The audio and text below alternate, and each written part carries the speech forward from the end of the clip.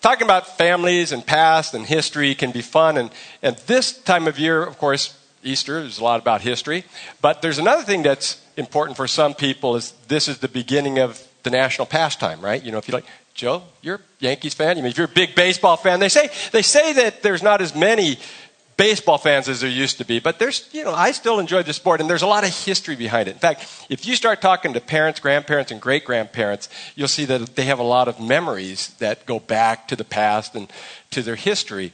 My great-grandfather, Charlie Rolfing, went to the 1932 World Series between the Chicago Cubs and the New York Yankees. And, of course, the Yankees won that series, as they usually did. But he was there, and it was a little bit different. You know, historically, in those days, they didn't have jumbotrons and things to tell you what was going on or music playing. So if you wanted to follow the game, you had a little, what they called a scorecard, and you would write in the scorecard, you know, what was going on, and you'd keep track of it, and you'd take it with you. And usually discard it. But he held on to that one. In fact, it's still in the family. And you know why he held on to it? It was a historic game. What happened that game? Anybody know? 1932 World Series? Any history buffs here? Doggone it, you just ruined why don't you come on up? Okay, Joe is a big Yankees fan. And that's true. Babe Ruth called his home run. Babe Ruth was past his prime. He still hit 32 home runs that year, but he came up to bat, and they were heckling him and making fun of him and things. And so he made a motion. Now, they've caught it on video, but it's blurry, you know, so they don't really know. But it looked like he made some kind of motion. Now, in his movie, you know, after he died and they made a movie about his life, he actually went out and he took the baseball bat and he goes, I'm going to hit the ball right there. After he had 2 strikes on him, and he said, I'm going to put it right there, and that's what he did. But we haven't been able to prove if that's exactly what he did. Could you imagine somebody doing it? I mean, think about it. Hitting a round object with a round object and actually calling your shot saying, it's going to be right there. 2 strikes on me, I'm going to hit it out right now. They don't know for sure that he did it. The guy who had the best shot on it was Lou Gehrig, the old Iron Horse, who was standing behind him because he was next up to bat. And they asked him about it, and Gehrig just shook his head and he said, he's one lucky monkey. It would take a lucky monkey to be able to do something like that. I've tried it. I remember when I was a kid, and I'd get 2 strikes on me, and I'd say, I'm going to hit it right there. I got 2 strikes on me a lot more frequently than I hit it out. And usually if I did hit it out, it was a makeshift game where there were just 2 of us playing at a wiffle ball or something. But amazing that he could do that. He called his own shot. Have you ever tried to call your own shot? I've known ladies who say, I'm going to have my baby on this day. By the way, Cana was born the same day as Judah. The two daughters born on the same day. Isn't that amazing? But I don't think Brittany called the date. But sometimes some of you moms have said, I'm going to have my baby on this date. And you were right. And sometimes people say, I'm going to marry this man. Just you watch and see, I'm going to marry this man. And you're right. And sometimes you regret that prophecy. Right? And the same thing happened with the job. That's the job I'm going to get, and then you get it, and who knows. But the deal is what if every time you made a prediction, it was true? What would you have to conclude? You're superhuman. That maybe you're divine. Maybe you're God. Now, we've been doing a series. In fact, we started in Christmas. We did 2 different series. We did a Christmas series, and we took a break in between. But we did a Christmas series on Christmas prophecies. And now this will be the conclusion of our Easter prophecies.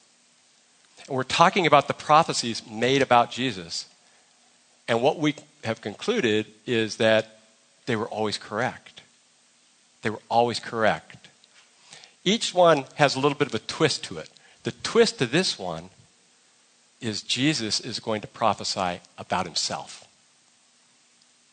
He's going to tell it about himself. Now, what's interesting is when you look at the ancient prophecies, they're almost always in poetry and they're sort of shrouded. You don't want to know everything. If you know it, then it wouldn't be that big a deal. People could figure it out. If you want it to last a couple hundred years, you can't tell us everything. So this is how you figure out a prophecy. This is the principle. You never understand a prophecy until it has been fulfilled. So you look at it and say, I don't know, it could be this, it could be that, I don't get it. And then when it happens, you say, I get it.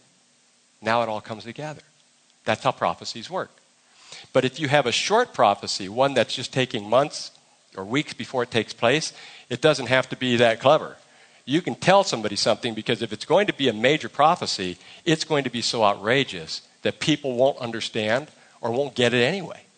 So Jesus is fairly direct in his prophecy, and he calls his own shot. And he tells us that he's going to die and be resurrected. He says it several times in his life. 3 times specifically, and the third time most specifically, and he says it right before he dies, basically, like a week or so before he dies.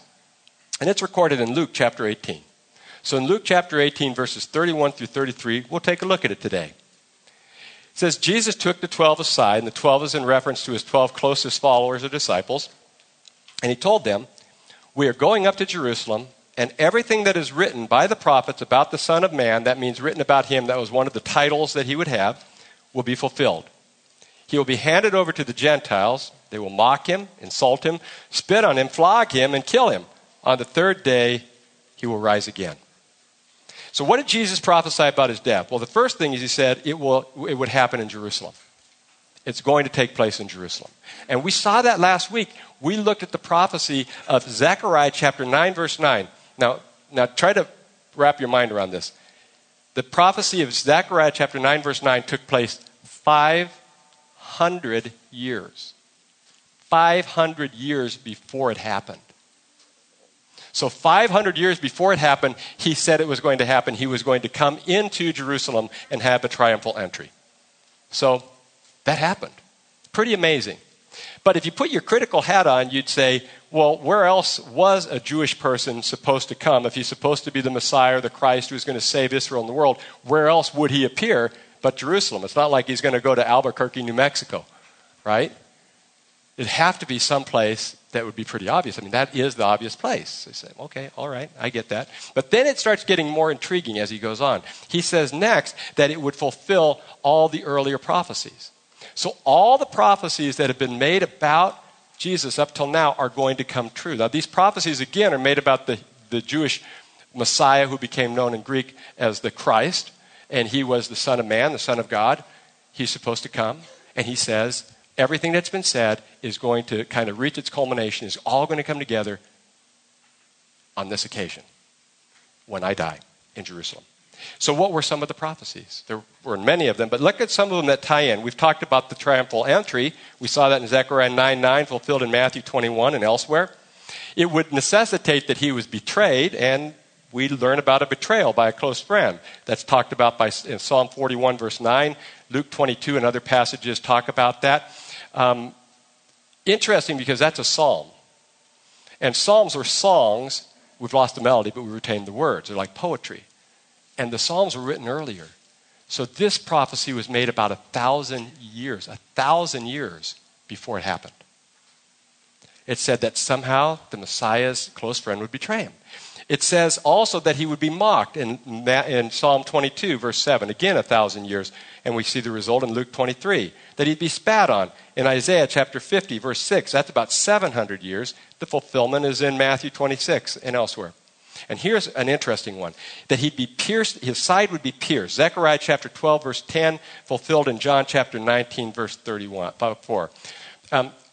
Psalm 22 is really, really interesting, because in Psalm 22, it essentially describes somebody dying by crucifixion. Why it's so interesting is crucifixion hadn't been invented yet. And this is 1,000 years before Jesus would be crucified. And what's difficult to figure out is he's talking like it's a crucifixion. If he dies by crucifixion, it almost sounds like the Messiah is supposed to die by a spear in him. He's going to get his side pierced and die. Or maybe it's figurative. What does that mean? What does that have to do with his death? And this is where it all comes together. And it shows you how the intricate details of these prophecies are all tied together. When Jesus died on the cross, he's up on the cross. It's one of the most horrible forms of execution, maybe the worst in history. And so a person would fall down, and when they fall down on the cross, it would cut off their breathing. So they couldn't breathe, and they would asphyxiate. That's how you die. You suffocate. So to keep from dying that way, you would pull yourself back up, but your hands and your feet all have nails in them. So can you imagine the excruciating pain of pulling yourself back up? So you can't win either way. You're in pain pulling yourself up, or you're going to suffocate. And you're fighting for each. How long could a person live like that? unfortunately, in some cases, for a few days. And so the pain was horrible. Now, when Jesus died, sunset was coming, and that meant the next day would be the Jewish Sabbath, and you were not allowed to have people on crosses on the Sabbath. So they had to take the bodies down. So they went by, and they figured these guys aren't dead yet. So there was a way to hasten their death. You would break their legs, and then they couldn't pull themselves up anymore. And then they'd die pretty quickly. But another prophecy in Psalm 22 tells us that none of the Messiah's bones would be broken. And so when they came to Jesus to break his bones, they said, he looks like he's already dead. Because in fact, he had already given himself up to God supernaturally. And so they said, how do we know for sure he's dead? Because, he could just be kind of, semi-consciousness or something. So they took a spear and they pierced his side to see if he was dead. And they pierced him in such a place that water and blood came out, demonstrating that his heart had failed and he was dead. And so it fulfills the prophecy. Incredible. Something that intricate that God would have in there as a prophecy. And then he was resurrected. Psalm chapter 16, verse 10, and Psalm 49, verse 15, we see the prophecy, we're talking about it today, being fulfilled. These prophecies are amazing. You can go back as far as Genesis chapter 3, verse 15. In Genesis chapter 3, verse 15, this is probably the first prophecy. It says that after Adam and Eve fell, it says that one is going to come who will crush the head of the serpent. That's Satan, the devil, had portrayed himself as a serpent. He will crush Satan's head, and Satan will bruise his heel. And it's understood that Jesus' crucifixion was the bruising of his heel, but his resurrection crushed Satan once and for all. That prophecy was made thousands and thousands and thousands of years ago at the very beginning of recorded time. How many prophecies, you want to take a stab at it, how many prophecies do you think there were made about Jesus' life? Anybody? Yes. 1,000. Oh boy, that's a lot. No, last time they started low. We had to do a little bit of auction stuff, so they started with 100 and then we want 150. So 1,000 is pretty high. That's high. Actually, it was high, but not that high. Good guess. Actually a little lower though in the hundreds. Anybody want to guess? Anybody else? 200. Okay, now we're getting close. There we go, Hunter. Very close. It's recorded. Now, there's some dispute. Of course, people, there's a little bit of difference, but it's pretty close. Almost everybody agrees it's right around 300 or over 300. Isn't that amazing? 300 prophecies? How many of them came true? So far, 100%. 100%. Makes Nostradamus look like an amateur, right?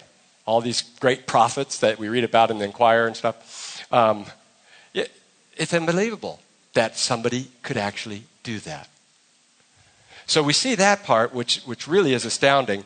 And then he goes on, and we look more at what happened to him. The Gentiles would torture and kill him. The Jewish name for those who were non-Jews were Gentiles. In this case, they would be Romans. And they would torture him, and they would kill him on the cross, as we were just talking about, and he would die. Now, let's put our critical hats on again. Let's just say that Jesus wanted to be Messiah really bad, but he wasn't. He was just a regular guy. But he loved reading about this stuff as a kid, and he loved reading these prophecies. And so he decided that what he would do is his whole life would be trying to fulfill these prophecies. So he would practice them and make sure he did everything on the list. Now, that would be pretty absurd. It'd be very difficult to do. But, just for the sake of argument, we're saying he's trying to do that. Here's the most difficult thing to understand is why in the world would he be willing to go through a crucifixion? Why would he do that? To go through that much pain just to prove he was Messiah? Doesn't make any sense. And this makes sense less. The next thing makes even less sense. He would rise on the third day. Is that crazy or what? He'd come back to life? Because it's not possible. It's not scientifically possible to come back to life when you've been dead. We all know that. So Why are we even here? Science is probably the number one subject in academia today, and I'm one who respects it a great deal. But sometimes I think history can trump science in some cases. Because, see, science studies history. It studies the history of people. It studies the history of the world, and it helps us determine what works and what doesn't work and why it works and why it doesn't work. But what happens when something works out of the normal? What if something is abnormal? What if something is different? And it can't be explained scientifically, and yet it's historically verifiable. It's historically verifiable. What are we left with? A miracle. If what Jesus did wasn't a miracle, if it was scientifically explainable, if this was scientifically plausible, what he did, rising from the dead, you wouldn't be here today. We wouldn't be having church services, and we wouldn't be celebrating Easter, because it would be no big deal. That's why people come out on Easter Sunday, because something happened that was unnatural, abnormal, supernatural, happened that day. And it is historically verifiable. I mean, there's so much evidence to point out that Jesus really rose from the grave. For example, you can look at science from another angle, look at archaeology. Archaeologists have tried to determine where his tomb was. I heard an archaeologist talk last year, and she was pointing out, and I've heard this before too, that there's really only about 2 or 3 places where it could be. They've pretty much narrowed it down. They know it's one of 2 or 3 places. One of them, she says, she believes is it, and it usually gets the number 1 vote, is the Church of the Holy Sepulchre. There's a church actually built around a garden tomb in Jerusalem, and most people think it's there. We don't know for sure. But one thing is for certain, all those tombs are empty. All those tombs are empty. Do you know that there's been more written about Jesus than any man in human history? We've absolutely picked his life apart. And yet, as we've picked his life apart and we've looked at all the different things, he just keeps standing up, and he fits everything that we've said. Now, here's the thing, is who's written about him? In Jewish culture and in the ancient world, they say you want at least 2 people so that they're not just, because otherwise people join up and they both are like, they both say the same thing because they're both in on it. So you want at least 2 to 3 people. 2 to 3 people is better. Well, there are 4 people that testify about Jesus' life. Matthew, Mark, Luke, and John in the Bible. And they're reputable people. I mean, Matthew was a bad guy. He was a tax collector. He did 180, became a follower of Jesus, wrote about Jesus, and then ended up dying, was martyred as a missionary. And Mark was a boy. Some of you kids, he was actually a kid. Well, he's probably around early teenage years, and we believe that his parents' home was the place where Jesus had his Last Supper. So he followed Jesus as a boy, and he became a personal assistant to Peter, the great preacher who rocked the Roman world and was himself crucified upside down for his faith, and there's evidence that shows that his body is buried in the bowels of the Vatican. These guys really lived. They were real. And so there we have the testimony of 2 men, because he's giving excerpts. Mark is giving excerpts probably from some of Peter's talks about Jesus, and that's what the book of Mark is about. Then you have Luke. Luke was a learned physician and a very intelligent intellectual who worked with Paul, the greatest missionary statesman in history. And he was a really smart guy, and his writings are so historical, we have reason to believe that he actually met with Jesus' mother, Mary, and interviewed her to get some of the information that he received.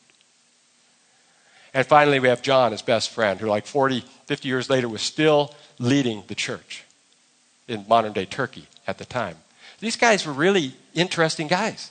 And they were the people that would give their lives for him and would follow him and teach all these things about him. There are so many different writings like this, and you say, well, but where are the scrolls? Do we have the original scrolls? Do you ever ask that question? We don't. But we have the copies. Thousands and thousands of copies. In some cases, 4,000 or more copies of passages. And we can compare those passages, and you know what we see? No differences. They're almost identical in what they say. No major difference. We can go back to some of these prophets, And we can look at some of their prophecies. That's what the Dead Sea Scrolls are about and all that. You take these prophets and you take prophecies of people that were hundreds of years apart from each other and you put them together and they're accurate. They all say the same thing. This information is just astounding. You could probably fill this room up with the documents that show the accuracy and the historicity of the Bible and the writers of the Bible. This stuff really happened. Beyond that, there's interesting stuff going on. I was reading a guy's doing a doctorate now where he's talking about how when Christianity has come to countries, that those countries have really thrived, and it shows how they become, they have morality and they take care of people, and they've been, even today, they tend to be healthier countries. Where it hasn't come, we have poverty and disease and heartache, and it's very fascinating, the impact that Christ has had on the world. Started basically the largest movement that the world has ever known. But let me tell you what I think is most powerful, far more powerful than what I say to you today, is what Rome Dunn said to you earlier today, my buddy, when he shared about what God did in his life. Because that makes it the real deal, right? God is still changing lives. He is still making good out of bad situations.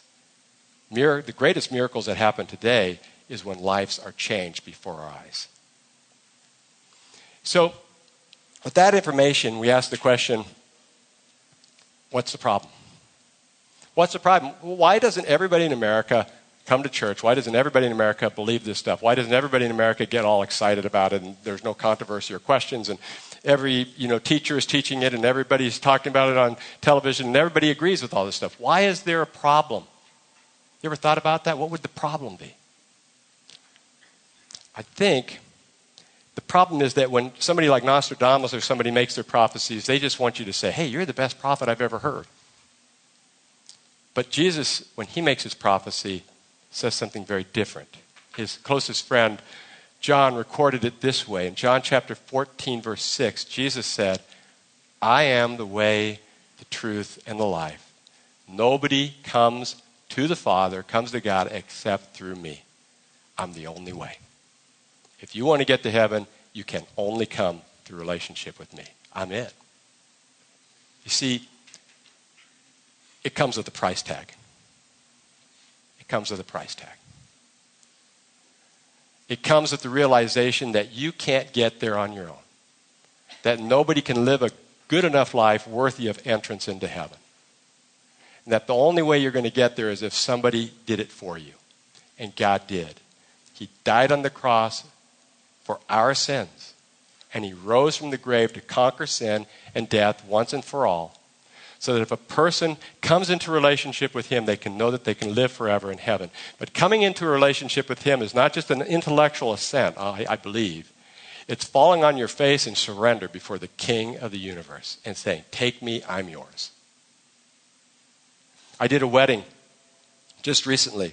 And the bride, we were talking about their testimonies and their lives, and she said, I knew these things were true, but I held out for a long time. And the reason I held out is because, she said, I really felt uncomfortable about the prospect of there being a higher authority.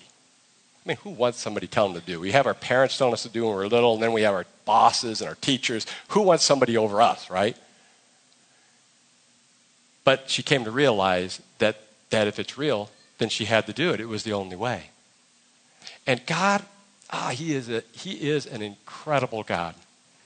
Again, in John chapter 10, verse 10, he tells us that when we come into a relationship with God, Jesus, he makes life more full and meaningful. That God makes life, he gives us peace and happiness and joy, and he fulfills our life. It's incredible what he can do and what he wants to do in our lives. It's amazing that John says it because John's whole life, if you read about his life, was a life of suffering.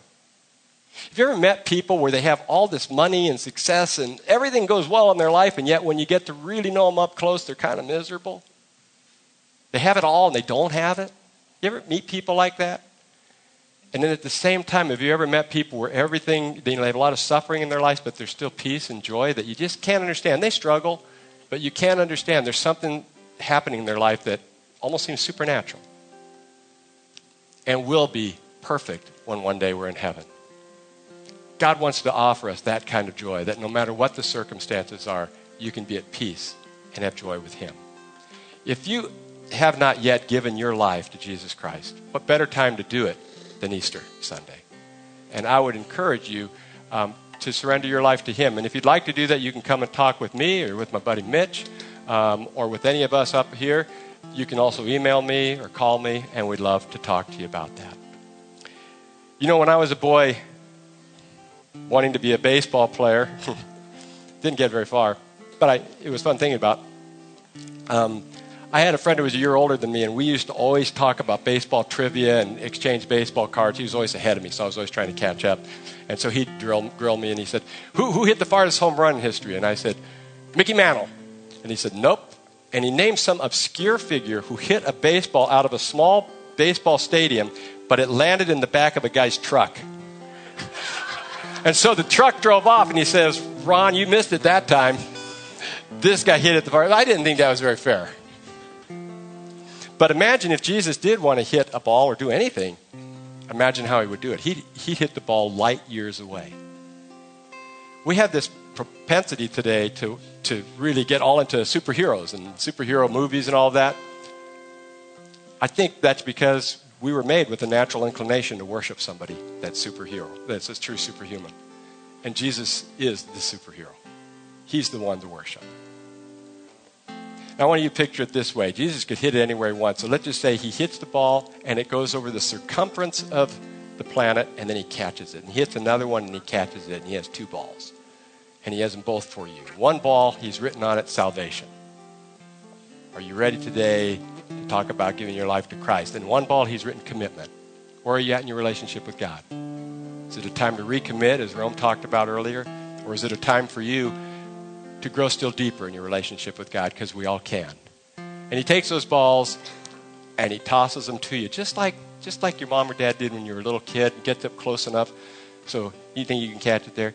Get up close to a guy like that, and so it's easy enough to catch. But they give it to you. You know how you are when you're a little kid? Sometimes you say, no.